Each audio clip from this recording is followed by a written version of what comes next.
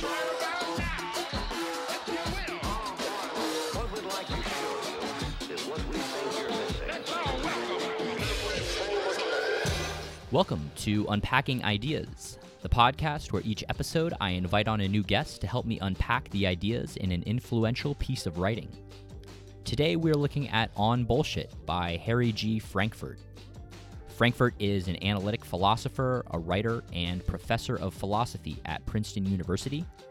This essay was originally published in the Raritan Quarterly Review Journal in 1986, and then was later turned into a best-selling book in 2005. Today, helping me unpack this essay was Max Robinson. We drilled into Frankfurt's ideas on what bullshit is, how bullshit differs from lying, why the consequences for the liar are worse than the consequences for the bullshitter, what function bullshit serves in society, whether there is more bullshit today than in previous generations, and then finally, towards the end of the conversation, we went through a list of common colloquialisms like shooting the shit, shit-talking, talking out your ass, and we explored how their meaning differs and is the same as Frankfurt's definition of bullshit. It should go without saying, this episode contains a lot of foul language, so if you're sensitive to that kind of thing, maybe give this one a pass. We say bullshit 117 times over the course of this conversation. But this conversation was a really fun one. I think you guys are going to enjoy it. I think it's going to help give you a clearer picture of what bullshit is. It definitely had that effect for me. So grab a seat, get comfortable, and enjoy my conversation with Max on bullshit.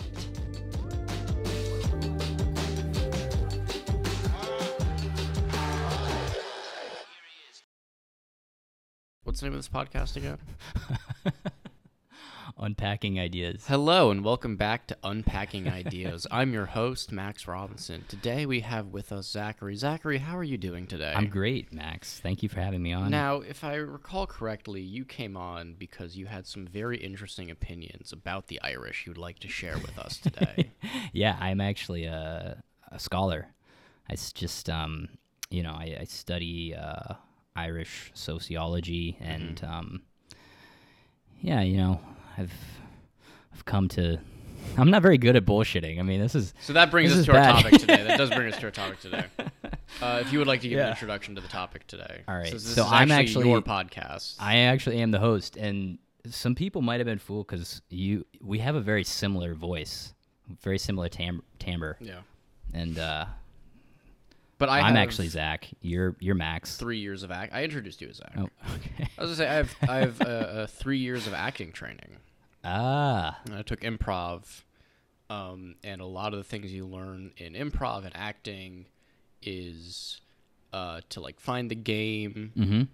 Yes, and you have sort of roll with it. Some whatever gets thrown your way. If you're on a show and you're an improv show and someone's like, oh, and like I've got a basket of apples, and you're like, no, you don't. Yeah, right. Like, you fuck gotta, you. Like, no, like that's then the game's over. The game's over, right? You have to say yes, have to, and yes. like I'm gonna take an apple, right? That's Yes. the foundation of Mom. Yeah, that's right. That's Give perfect, them right? Now you have something to A give them. relationship, and That's really all the this. foundation of improv, and I think that's also the foundation of bullshit, right? Is you have this sort of core principle of deceptive sort of truth telling, yeah, a sort of deceptive narrative, right? And part of the bullshit isn't just that you will say something that is sort of bridging that like truth and that fiction, is that you're able to then say, oh yes, and we're going to spin this in a different way, right? If you look at a lot of political talking heads, they all agree with each other. They're all sort of like bouncing off each other. There's a lot of yes and there. And there's a lot of understanding that like you can't drop the ball. You have to play the game. Especially when you look at the way the news cycle flows, right? You have, the sort of, the shit rolls downhill. You have these sort of like, the news breaks and it's interpreted in some way. Yeah. And someone will take that interpretation of it and, like, you know, put a little stank on it, if you will. They'll riff on it a little bit. And it's an artist. There's an artistry. There's an art form to it, right? Yeah. And it's it's a rhetorical art form. And he talks about the bullshit artist as being like, you know, it's a different kind of art than the art of lying. I think he says something like the art of lying is more analytical. Yeah. Bullshitting's more of this like creative. And like an improv. I was even thinking like you're using like politicians are a lot of times great bullshit artists, or like salesmen. I just watched the movie Glenn Ross. Oh, I haven't seen that in forever. Oh, it's so good. I just rewatched it. That's ABC. It's always be closing. Yeah. And there's a scene where one of the prospects comes in to like get his money back, and like as he's coming in, Al Pacino says to Jack Lemmon's character, like, "All right, like here's the scene. Like you just bought land from me, and like we're closing a deal, and like you're this high profile guy." So they're just like, they just create this whole world, and they're great at it. They just like fall into these characters basically to manipulate this guy to get out of giving him his money back. But it's a real talent. Have we done a proper introduction? We haven't. So we're reading Harry Frankfurt's On Bullshit. 2005, right? So it was actually a first essay in 86 in the just like tiny little journal, the Raritan Quarterly Review Journal. And then I guess they just kind of rediscovered it. Princeton University Press made it into a book in 2005, and it became a New York Times bestseller. And it should be. It was a hit. Yeah. And he's an analytical philosopher, does a lot of stuff about philosophy of mind, and I kind of wondered how many people kind of knew what they're getting into with this book, because it does kind of stand out in the philosophy section at like a Barnes & Noble. You know, you're looking at all these kind of like discourse on rationality, and then you see like On Bullshit, but it's very, very serious book. Like he's not joking here. He's like really seriously trying to. It's a foundational text of modern philosophy. Yeah. I read it in my like philosophy 100 class in college. Oh, cool. Because it was so integral to understanding just what the fuck is going on anymore. Yeah. Right? Like if you really, you know, study the rhetoric, if you really study, you know, the linguistic tricks, if you really look at the modern sort of like philosophical landscape, like you will need to understand what bullshit is, because it's all there. It's permeated every aspect of modern life, of modern culture. You know, the birds do it, the bees do it, the educated fleas do it. They're Bulls all do it. Fucking bullshitting you. Yeah. You specifically, the listener. Well, so that kind of lends well into the beginning of this book, which he starts right on page 1 here. Says, one of the most salient features of our culture is that there is so much bullshit. Everyone knows this. Each of us contributes his share, but we tend to take the situation for granted. And then he says later on page 1, we have no clear understanding of what bullshit is, why there's so much of it, and what function it serves. So he's kind of pointing to an interesting thing that you kind of alluded to, which is like, we all use this word bullshit. We all kind of implicitly acknowledge that there's a lot of bullshit around us, but nobody has done what Frankfurt so bravely did and like actually tried to define what is this thing we're all calling bullshit, and like, you know, what are its sufficient and necessary conditions, and like how can we distinguish it from lying and all the rest. Maybe we can start with lying, because he talks a lot about lying, right? Okay. And that might be a good jumping off point. We can kind of define what he says lying is, look at different kinds of lies, and then we can, you know, contrast it with bullshitting. Right. So this was page actually don't have the page number, sorry. But he says, quote, in some accounts of lying, there is no lie unless a false statement is made. In others, a person may be lying even if the statement he makes is true, as long as he himself believes that the statement is false and intends by making it to deceive. Yeah. So I think this It's all very couched in deception, in the logic of it. yeah. Right. The lie is to not tell the truth.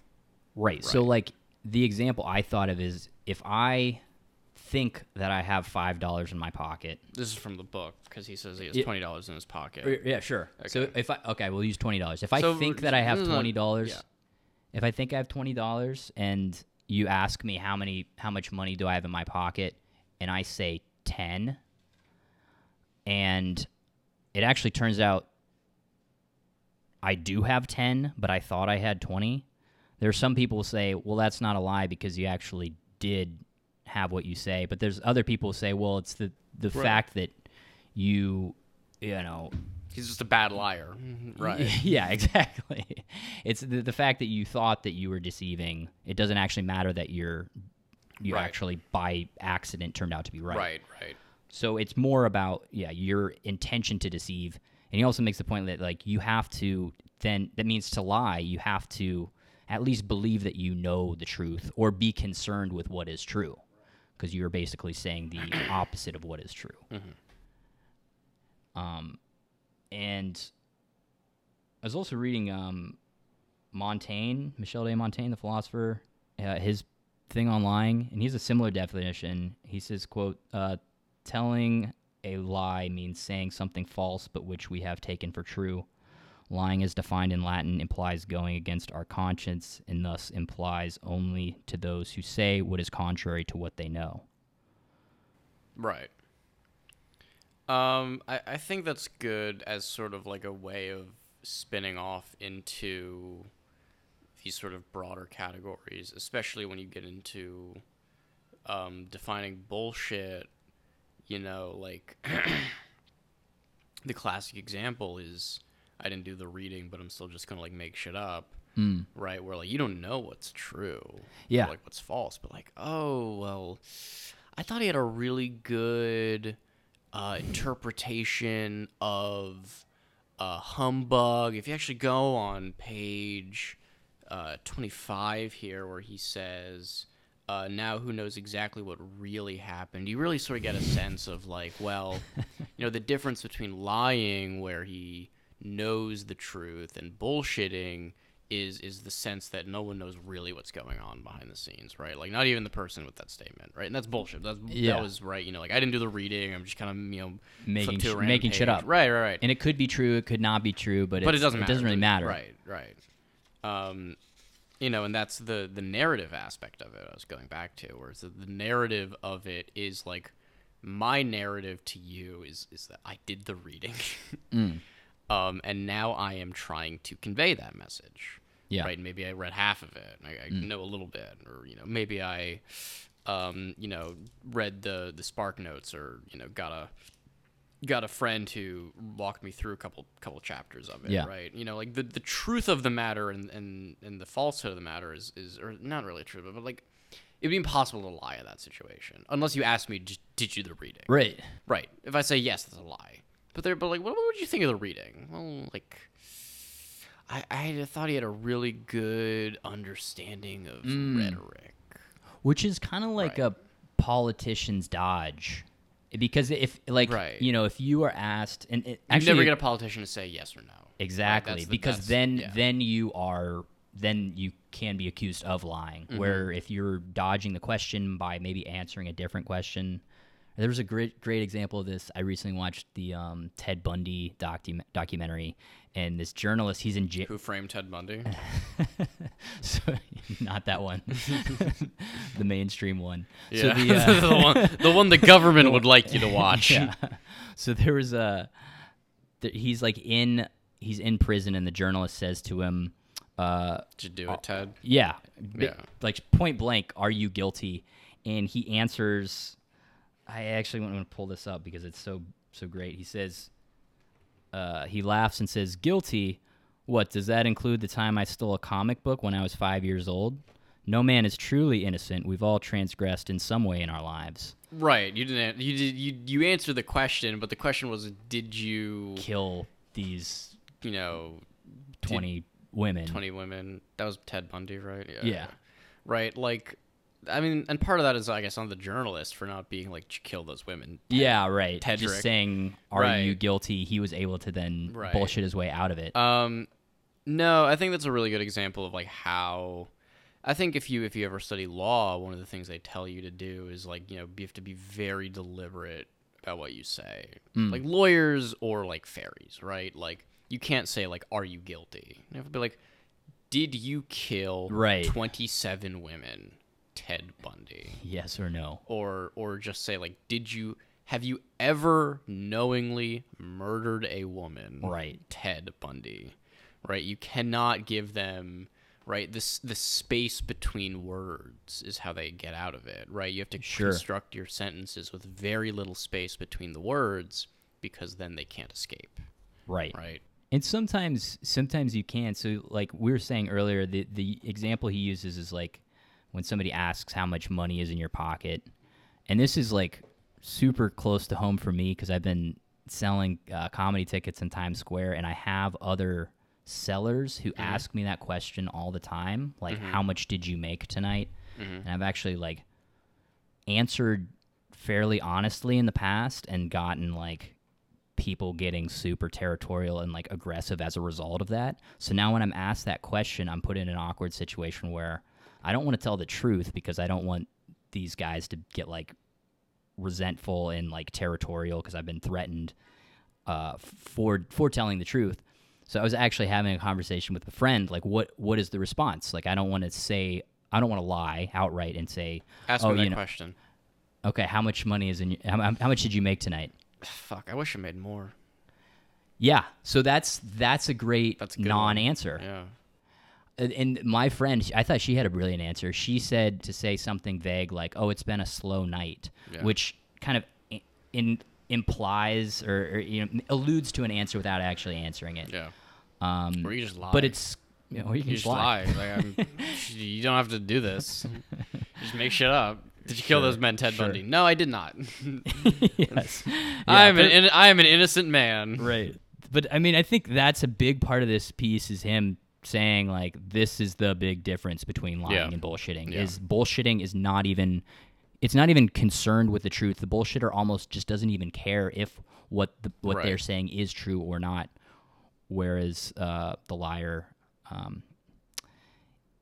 inexplicably is concerned with truth values. Which I think is why there's so much bullshitting. Is because like why what is the point in lying nowadays? Right? Like what is if you're in a situation where like you need to convey something that is just categorically incorrect and you know it's false, like you're really going to be doing yourself a disservice if you just lie about it. Because everyone will immediately figure it out. And something that Frankfurt mentions is that the consequences are more severe for the liar than the bullshitter. Yeah. He says on page 50, quote, "The consequences of being caught are generally less severe for the bullshitter than the liar. People do tend to be more tolerant of bullshit than of lies, perhaps because we are less inclined to take the former as a personal affront." Yeah. If you want a great legal trick, you always begin every sentence with, "to the best of my knowledge." Yeah. Or allegedly. Allegedly, I killed those Someone people. caught me doing that. I was like, to the best of your knowledge. Yeah, I opened a sentence with "to the best of my knowledge," and they're like, "What the fuck are you talking about?" Because it's an out. You can always right. Well, if it's not true, like this is what I know, right? Yeah. I don't think I was being deceptive with them. I think I was just trying to like be like, well, I don't really know what's going on, but like to the best of my knowledge, right? It's like how many tickets did you sold? Oh, to the best of my knowledge, I sold like 50 tickets. Well, what? Yeah. Did you? Like, this is what I mean, right? I was thinking on this point too. There's almost then a motivation for people to not learn the truth, because if you know the truth and you want to convey the opposite, then you are forced to lie. Whereas if you like keep yourself blind to the truth, then you can just be bullshitting.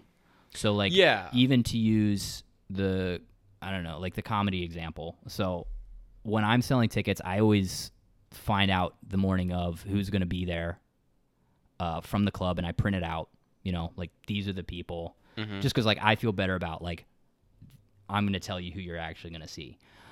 There's a lot of people who they just like pitch from just this like laminated thing that's the same every day, and they're just kind of pointing at like, oh yeah, like fucking Marina Franklin's gonna be there, or like this person's gonna be there, which is like, it's bullshit. She actually might be there, but it's like, if they actually knew who the comedians were and they sucked, then they would have to lie in order to say Marina Franklin's going to be there when they actually know who's going to be there. Where do you work? Where's your territory? Times Square. So, like, do you get a lot of people who just don't know who these comedians are? Oh, for sure. What do you say when they ask you about that? Well, you mean you show like their credentials. I mean, it's a big selling point. Credentials? Like late night shows they've been on. Oh. Yeah. Do you just have those on hand?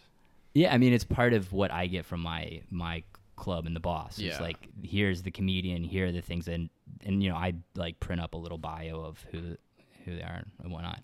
But I don't know, I think it's an interesting point is like, yeah, because the consequences are less severe, it's like, not only do you have no motivation to learn the truth, but you actually like, there's an incentive to not learn the truth in some cases. Or I feel like with that example, that's a bad example, because if it's like, oh, who's playing well, it could be this person, like who's a comedian you'd like? Just give me a name. Bill Burr. Bill Burr. Right. I can say like, oh, like it could be Bill Burr. Like Bill Burr could be there tonight, but like, I feel like a savvy bullshit artist would say like, well, who's there? Well, we've had great comedians. We've had Bill Burr come through. We've had. It's again like answering a different question. That's not the question. Who has been there? Right. And that's what I mean. Where it's like, it's the more abstract you get, the harder it is for you to get pinned down as just fucking lying. Right? Like if you asked me who is playing tonight and I said, oh, Bill Burr is there, and Bill Burr's not there, and you knew he's not going to be there, and I knew he wasn't going to be there, it'd be a lie. It'd be a lie, right? But if I say like, oh, great comedians, we had Bill Burr come through, we had Billy Wayne Davis come through, we had it doesn't matter that it was 10 years ago. Yeah, Billy Wayne Davis. There's a stand up. There's a comedy club actually near here that has Larry David's thing, like Larry David's portrait out front. Yeah. And there's a comedian there who's just like, I can't believe they still have Larry David's portrait out here. Larry David hasn't stepped foot in this building in 30 damn years. Right.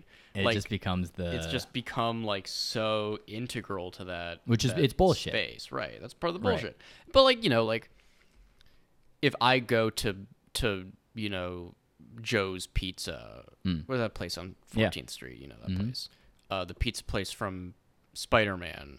I think it's Joe's or Ray's or whatever.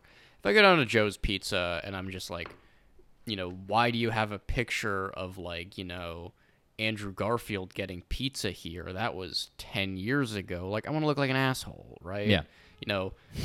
Like Andrew Garfield got pizza here like 5 years ago, right, like on the set of, the Spider-Man press tour. Like, sure, but like no one cares. Like that could be bullshit, but like no one's going to give a shit about that. Nobody's going to, like call you on it. Right. That's like every I've been to a million diners where they've got a picture of like some celebrity on the wall. Yeah. And like that photo was very clearly taken in the 80s. Right. And I don't care. Like sure, like have Seth MacFarlane got lunch here 2008. Like I don't care. Fuck, whatever. You do you. Right. That's bullshit, but like it's not malicious. Totally. Right. And it's not an outright lie either. He also talks about bluffing a little bit. He says bullshitting is closer to a bluff than a lie. Yeah. And the thing, he talks about bullshitting as being something somewhat as a verb, or to call bullshit. Like one can call bullshit and the same thing that you can call somebody on a lie. Yeah. And that, like, if, I don't know, you say, I don't know, I've got $50 in my wallet, like I call bullshit. Like I say you don't have anything. So that could be a lie because like you don't know, you don't have $50 in your wallet unless you do not know what's in your wallet and you're just like, Like, hey, can we go to a club? Like, yeah, man, I probably got like $50 in my wallet or something. I'd be like, I call bullshit on that. Like, open your wallet, tell me how much you have right now. Yeah. Right? As opposed to, do you have any money in your wallet? Yes, I have $50, but you don't really have anything. Right. You That's probably sort of wouldn't call bullshit. You would just right. Well, I think that's important. I think bullshit is, must have a narrative and must have a storytelling component to it.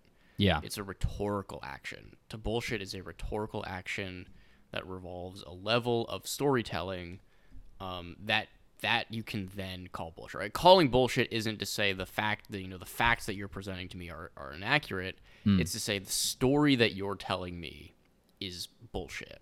Yeah. Right? This narrative you're framing is horseshit, is bullshit, is humbug, is whatever. Right? Because that's where you're going from lying to bullshitting. Right. And there's another interesting kind of nuance to this, which is bullshit. He talks about actual poop a decent amount here. And It's philosophy, folks. yeah, in a very serious manner. But, so bullshit isn't so much, it's not just saying an untruth. It's also, in some instances, like not actually saying anything. It's kind of like void of substance. Yeah. And he talks about hot air. And so people use the expression like hot air. He's full of hot air. It's maybe not used so much anymore. This is maybe like a... Well, you know why they call Chicago the Windy City? Why? Why do you think they do? The people there are full of hot air. Yeah. It has nothing to do with the actual wind. Okay. It's all the politicians They're just bullshitters. making wind. Did you just bullshit that, or is that an actual thing? Look it up. Okay. Look it up right now. This is a visual medium. This is an audio medium. Look it up right now. All right. We'll pause the tape. I actually No, can't don't look pause it the up. tape. Do it live on air. My thing is... Oh, you're showing me the... Yeah, I'm showing you. Cool. Yeah. Learn something new every day. Yeah. That's awesome. Well, I didn't want you to think I was bullshitting you. No. So hot air is speech that is removed of all informative content. And let me just read him on this. This is page 43 of the version I have. He says, quote, "When we characterize and talk as hot air, we mean that what comes out of the speaker's mouth is only that. It is mere vapor. His speech is empty, without substance or content. There are similarities between hot air and excrement, incidentally, which make hot air seem an especially suitable equivalent for bullshit. Just as hot air is speech that has been emptied of all informative content, so excrement is matter from which every nutritive has been removed." So, yeah. So when we think of, like, what is poop, it's food minus all of the nutrition, all of the substance. And, like, this just made me think of so much, especially a lot of, not to, like, pick on books that, like, newer books, but I feel like a lot of newer books just contain a lot of bullshit, a lot of hot air. Probably part of that is, like, publishers want every book to be like 250 pages so that they can sell it. Like, so even if a book only needs to be 30 pages to convey the idea, like, the publisher will come back to them like, this needs to be longer. So then they'll just fill it with bullshit, just like, a bunch of filler, essentially, in order to... The fluff. Fluff, hot air, bullshit. So that's another, I think, component of it, and why maybe we use the word bullshit, is that, like, at least according to Frankfurt. That's a good theory. Yeah. I think it's got a good sort of ring to it. Yeah. I think fun word to say. Yeah, I don't think people are calling anything humbug anymore. It's not Mr. as satisfying. Scrooge. Yeah. Bullshit is Bullshit. it's got the buh. Cut your shit, man. It's just... Or just like the crock of satisfying. shit. Yeah. Horse shit. Horseshit's a fun one. Yeah. Jack shit. The other thing he says about shit, which is he says, he talks about the act of shitting is like, I'll just read him here. Quote, "It does seem fitting to construe carelessly made shoddy goods as in some way analogous of bullshit." And he says, quote, I'm going to push back on that. Well, I let don't me just think... finish the finish thing it. yeah. I'm going to push back. This is the bullshitter by his very nature a mindless slob? Is his product necessarily messy or unrefined? The word shit does, to be sure, suggests this. Excrement is not designed or crafted at all. It is merely emitted or dumped. It may have a more or less coherent shape, or it may not, but it is, in any case, certainly not rot. I think that's an insult to bullshitters everywhere who hone their craft. That they can be artists. They can be a bullshit artist. Yeah. Right? They can be a professional bullshitter. You're right. He is kind of saying the opposite of what he said earlier about the bullshit artist. Right. I think that you can have a bullshit artist who crafts a well-written, coherent narrative with compelling characters and a desirable worldview. Who cares if it's bullshit? But what about somebody who's like talking out of their ass and there's just like that drivel coming out? Yeah, it's just like nonsense. Yeah, that's bullshit. That's bullshit. That's bullshit. It's like, it's not. Yeah, it does have a kind of. But to say it's all shit, it's like, well, yeah, some of the good stuff. Yeah. You can find a diamond in the rough there. Yeah, you pick a piece of whole corn. We can't lump all bullshit together into one thing. So maybe some of it's drivel, some of it's rot and crafted. Well, so maybe we can move on to talking about the other questions. So I thought it was funny because he asked these 3 questions up front. You know, what is bullshit? Why is there so much bullshit? And what function does bullshit serve? But 99% of this essay is just like, what is bullshit? And then the last 3 pages, he's like, oh, by the way, like, let's explore the implications. I think why is there so much bullshit and the function that bullshit serves are very intertwined. I think it's because I even lumped them in my notes as the same. They're very similar, and it's like, well, why is there so much bullshit? Well, it's because, you know, the nature of narrative and information has changed to the point where you have to be crafting these narratives. You have to be deceptive. And why is that so? Well, because the way we consume information has changed, right? It's entirely cyclical. You know, if you look at, you know, going back to the pizza place example, like, it's so easy to just look at that and say, like, well, what's the point?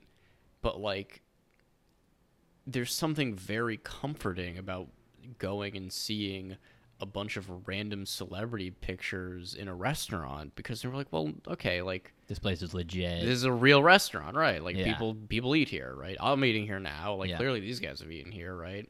Who cares it adds to the actual experience of the pizza. Right. You know, there's like every comedy club that, you know, Jerry Seinfeld did a tour in. Like, they all have his picture. They got his picture up there. Yeah. Who cares if Jerry's done like 2 sets there, like, you know, 1974? You know, it doesn't matter. Like, that's just part of the story. And if I went to a comedy club and like no one's picture was on the wall, I'd be like, the fuck is going on? Like, this place just opened? Like, who are these people? Right. You know, that's just how we consume information now, right? Well, and this was written in the 80s, I mean, before the internet. So I think that's fascinating too, is he kind of Frankfurt would be absolutely shook to his core if we dragged him out. I think he's still alive. He's still alive? He's an old timer, but he's still kicking. Yeah, man. So he's probably like, maybe that's why this blew up in 2005. Yeah. You know, is because the internet had kind of already gotten its legs. That would have been the golden age of the internet would have been like right around there at the boom. So you have that happening, and then, but he doesn't obviously talk about the internet because it was written before then, but he does say, this is page 62, on this question of why is there so much bullshit today. He kind of asks the question. He says, quote, why is there so much bullshit? Of course, it is impossible to be sure that there is relatively more of it nowadays than in other times. And then he says, there is more communication of all kinds in our time than ever before, but the propagation that is bullshit may not have increased. So he's saying, like, it could just be that for all time there has been this same level of bullshit, but now that we all have access to it. Well, access to it, or like more social media accounts or whatever, like, we're able to just become more aware, which makes me think, similar argument I've heard about things like, like sexual harassment, which is like, the argument's basically like, it's not that there's more sexual harassment happening now than in previous generations. Right. It's just that now we're hearing about it. There's more cameras, yeah. And there's like more, more of the public that actually Right. wants to I hear mean, about it. you know, you look at bullshit, like what is old-timey bullshit? Like there's been old-timey propaganda Well, even, forever. Go back to Plato and like the Right. sophists. Right. Like they were all about the bullshit. I But have sorry, no I idea. I have didn't- no idea what that yeah. is. You have to fill me in Okay. on that. Yeah. Fill me in on that. So like sophistry was a school of philosophy who were basically like only concerned with winning an argument and basically saying whatever they needed to say in order to win the argument. Whereas, you know, Plato and Socrates were all gung-ho about like truth and like very anti-sophists. So the sophists were in a sense like very similar to like the modern day defense attorney or somebody who's just like, they don't really care what is true. They're saying whatever they need to say in order to win their case. Right. That is bullshit. That's a lot. But but like that's old-timey ancient bullshit. Ancient right? bullshit, yeah. Right? People have been fucking lying, you know, for as long as there's been yeah. language, right? So I tend to kind of think that I kind of personally buy that more, that like it's not so much that there's more bullshit today, it's just that we're seeing more of it. Yeah. And it's able you to, know, you yeah. wouldn't, if you were living in ancient Greece, I don't think you'd have any interaction with like the sophists unless you were like hanging out at the academy or like knew Socrates personally. But not like, a slave. Yeah. right. But like now it's just like, oh, like I have this magical box and every time I turn it on I can watch civilization collapsing in real time. Yeah. And everyone's just fucking bullshitting on it because it's an attention economy and you just got to get everyone to look at you. Yeah. So yeah, I can imagine like now we're just so inundated with it. It's like with the printing press. Like everyone suddenly wrote, you know, the printing press had, after the printing press, there was this boom of all these just weird, like, you know, like cult and spirituality and like all these, you know, wild ideas percolating.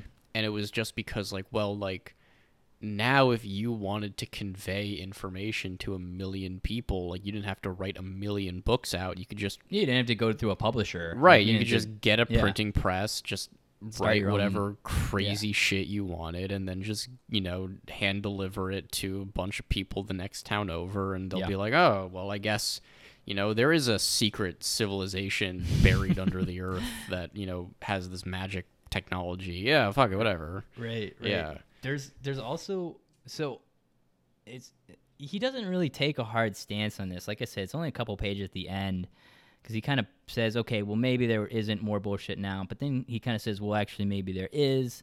Maybe the reason that there is because citizens in a democracy believe it's their duty to basically have an opinion about everything. Yeah. So I thought that was an interesting argument. I'll just read what he says about this. This is page 63. It says, bullshit is unavoidable whenever circumstances require someone to talk without knowing what he is talking about.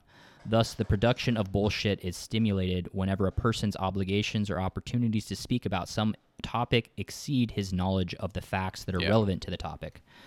This is going back to what we were talking about with the did you do the reading, is the bullshitting. Yeah. You know, like, and this is, I don't know why it is, like, I hate this so much. I think this is such a toxic aspect of our culture, but I think that, like, people are so terrified to look into a camera and just be like, I don't know what the hell you're talking about, man.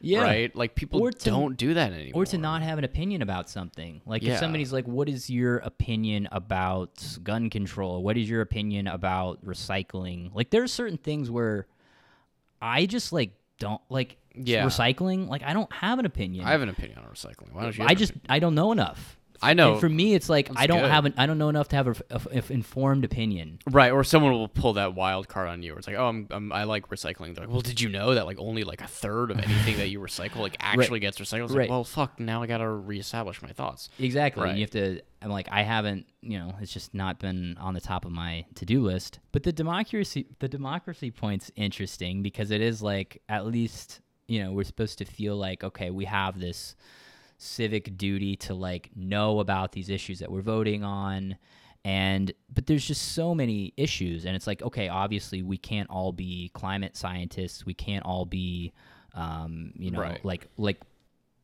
were talking about this during dinner, like legal scholars, like, so in a sense, like, we can't really have an informed opinion about everything, but we kind of are in a position where we need to, or at least a lot of us feel we need to. Right. And also it's a culture that is very quick to punish you if you say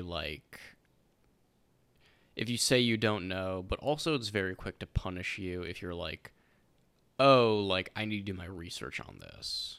Like admitting weakness in that way, right? It's a culture that's very quick to punish you if you're like on a debate and like you hear your other guy's argument and you're like, oh fuck man, like that's actually pretty good. Like I'm gonna say what he said, right? Like yeah, like if, well, there's you're either for us against us. You have to be for it or against it, and if like you live in a society that punishes you for being wrong, punishes you for not knowing, and it punishes you for changing your mind, well then the only out you have is to either be right or to just make it up, just bullshit. Be like, whoa, I believe very strongly in X, Y, and Z, stuff.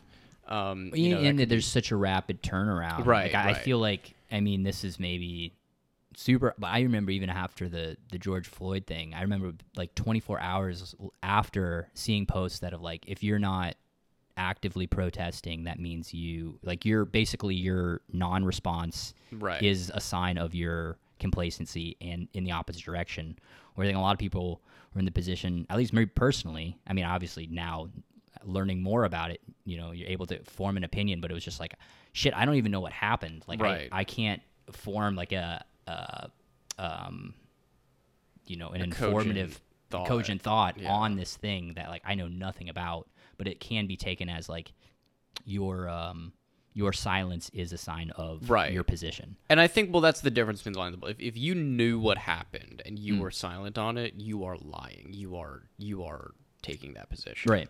If you have no fucking clue what's going on, and you're just like, I need to figure out what the hell's happening, right, you're a little disoriented, and that was, I knew a lot of people who are very disoriented by the news now, right? They find it very difficult to keep up with it, and so they have to be very sort of selective about like what they're reading. I think it's you look at the modern news cycle is just this absolute soul crushing nightmare. And it's and why is there so much bullshit? Well, because the marketeers have found out that the thing that causes you to share things more is anger. And now they're just like scrounging around looking for all the shit that'll make you angry, for all the weird like social media posting, Twitter algorithm nightmare scenario, right? Like it's all so disorienting. Or even just like different clickbaity titles. Like I was responsible the other day for spreading some bullshit unintentionally. Like I woke up and my Yahoo News thing said keyboardist for Fleetwood Mac dies at 72 or whatever. So I like didn't read the article. I just like, You read the headline. I read the headline. I started playing some like Fleetwood Mac to like working out to. What the fuck? Yeah. Well, and in celebration, I'm a big Fleetwood Mac fan. And then I saw my roommate and I was like, "Hey man, did you hear that Christine McVie died today?" And this is the keyboardist for Fleetwood Mac, and I'm guessing someone else ended up dying. Yes, okay. yeah.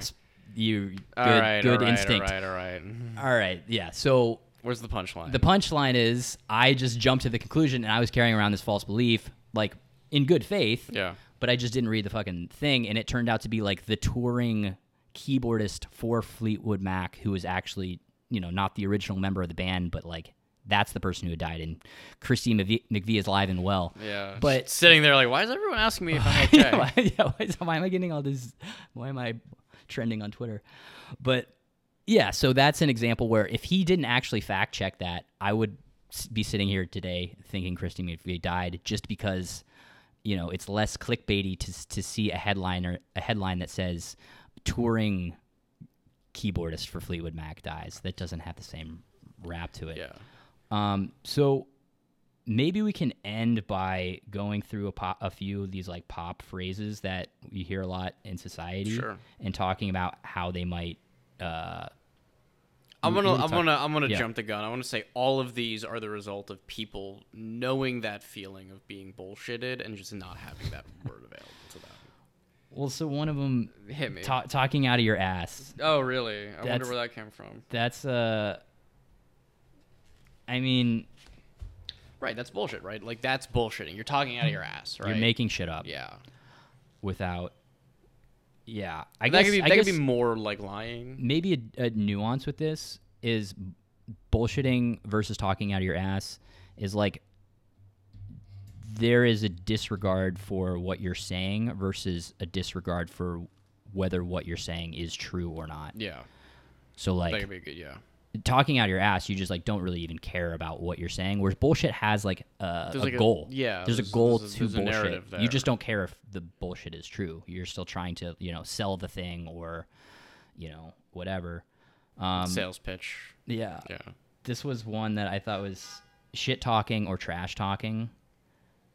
That's sort of, I think that could be interpreted as bullshit with the intent to harm. Yeah. And the Webster's called this disparaging, taunting, or boastful comments. But it does have a kind of like absurdity or like disconcern with the truth. And that like the example I thought of is just like somebody saying like, "Oh man, my grandma could beat you in a game of basketball and she ain't got no legs." Like like that Sure, why not? But that has like that is obviously not What does that even mean? factually true. Right. But it has a certain disregard of the truth of like, okay, Mm-hmm. it's just meant to convey like you suck at basketball, but Right. I That's might the not even- narrative. my grandma might have two perfectly good legs, Right. There's the lie be there. a pretty good, have a pretty good jump shot, for all we know. How about smooth talking? Bullshit with the intent to seduce. Mm.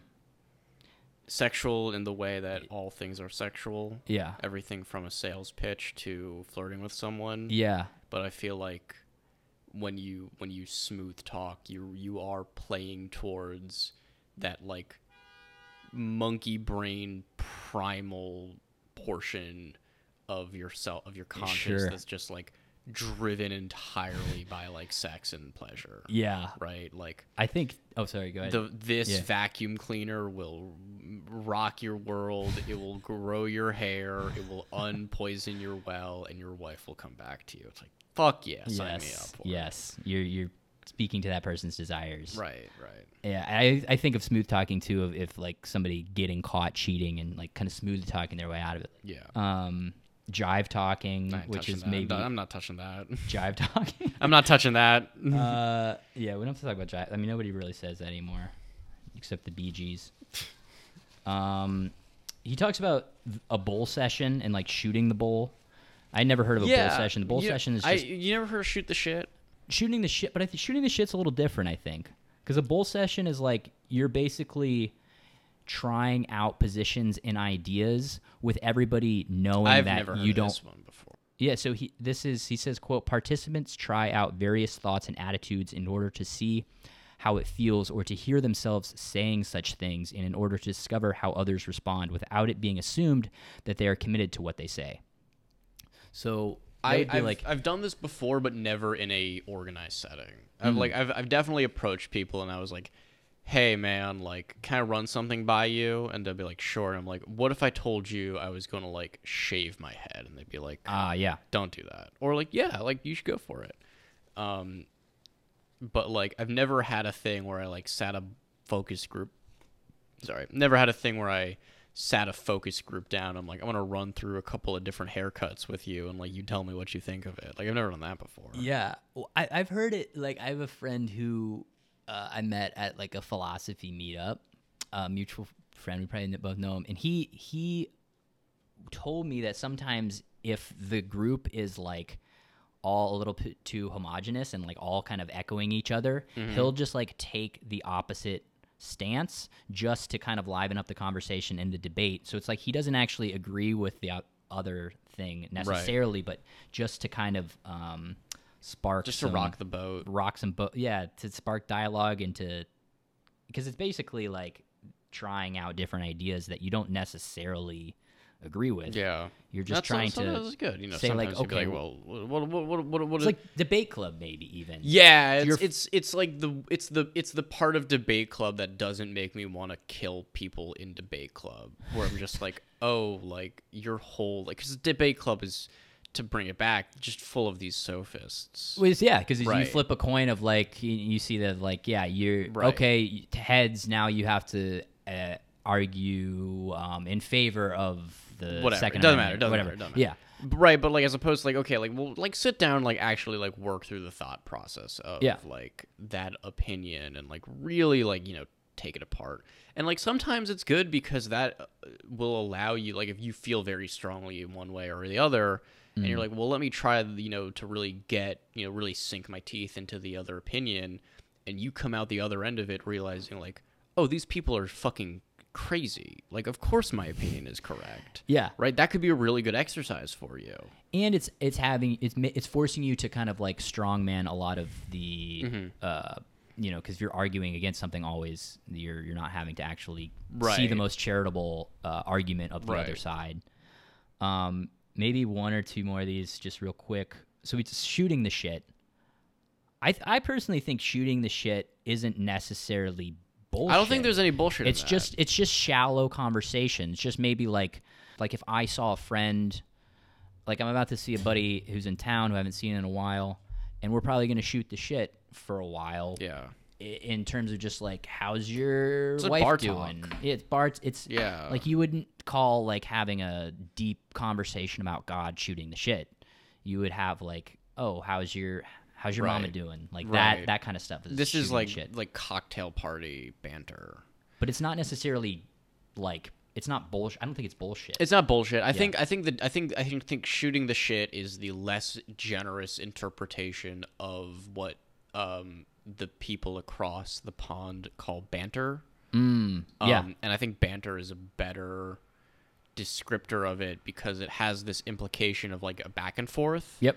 Where it's sort of like, I say something, you know, blah, blah, blah, how's your wife? And you're like, oh, she's good. She just started crocheting. I'm like, oh, I've started crocheting more. I've just crocheted this, you know, T-shirt. You know, we're just kind of bantering. Right. We're going back and forth. There's a back and forth. And like the shooting the shit, you know, like is very American, very sort of crass way of saying that.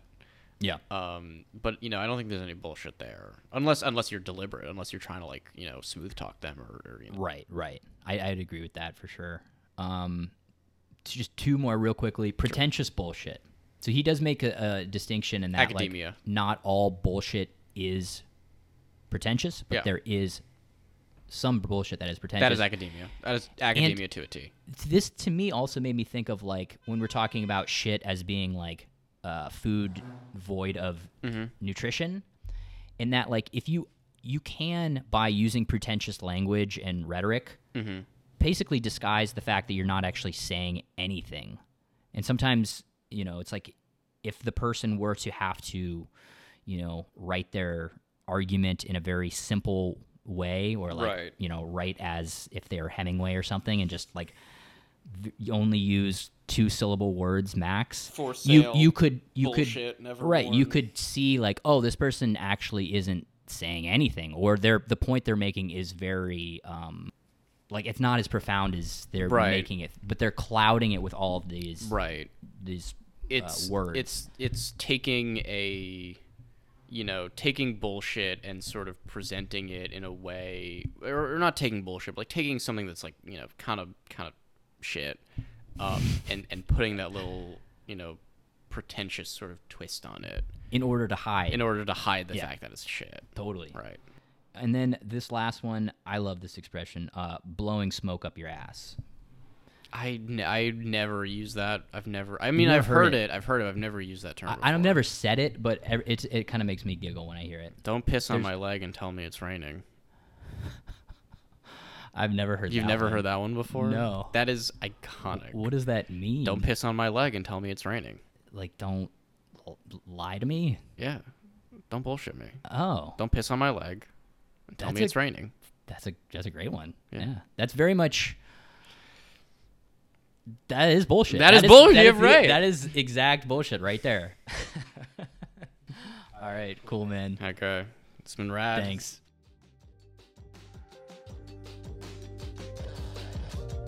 Thanks for listening to Unpacking Ideas. If you enjoyed the episode, please share it with a friend or scroll down and write us a review or give us a rating. I know that all takes a little bit of effort, but it really helps with the algorithm so that more people can discover the show. So thanks for doing that in advance. If you would like to get in touch with me, please visit unpackingideas.com. Or if you would like to see what's coming up on the podcast, visit unpackingideas.com/podcast. And there I post links to articles and essays and books that we'll be discussing on future podcast episodes. All right, guys, that's going to do it for today. Thanks so much for listening, and I will see you next time.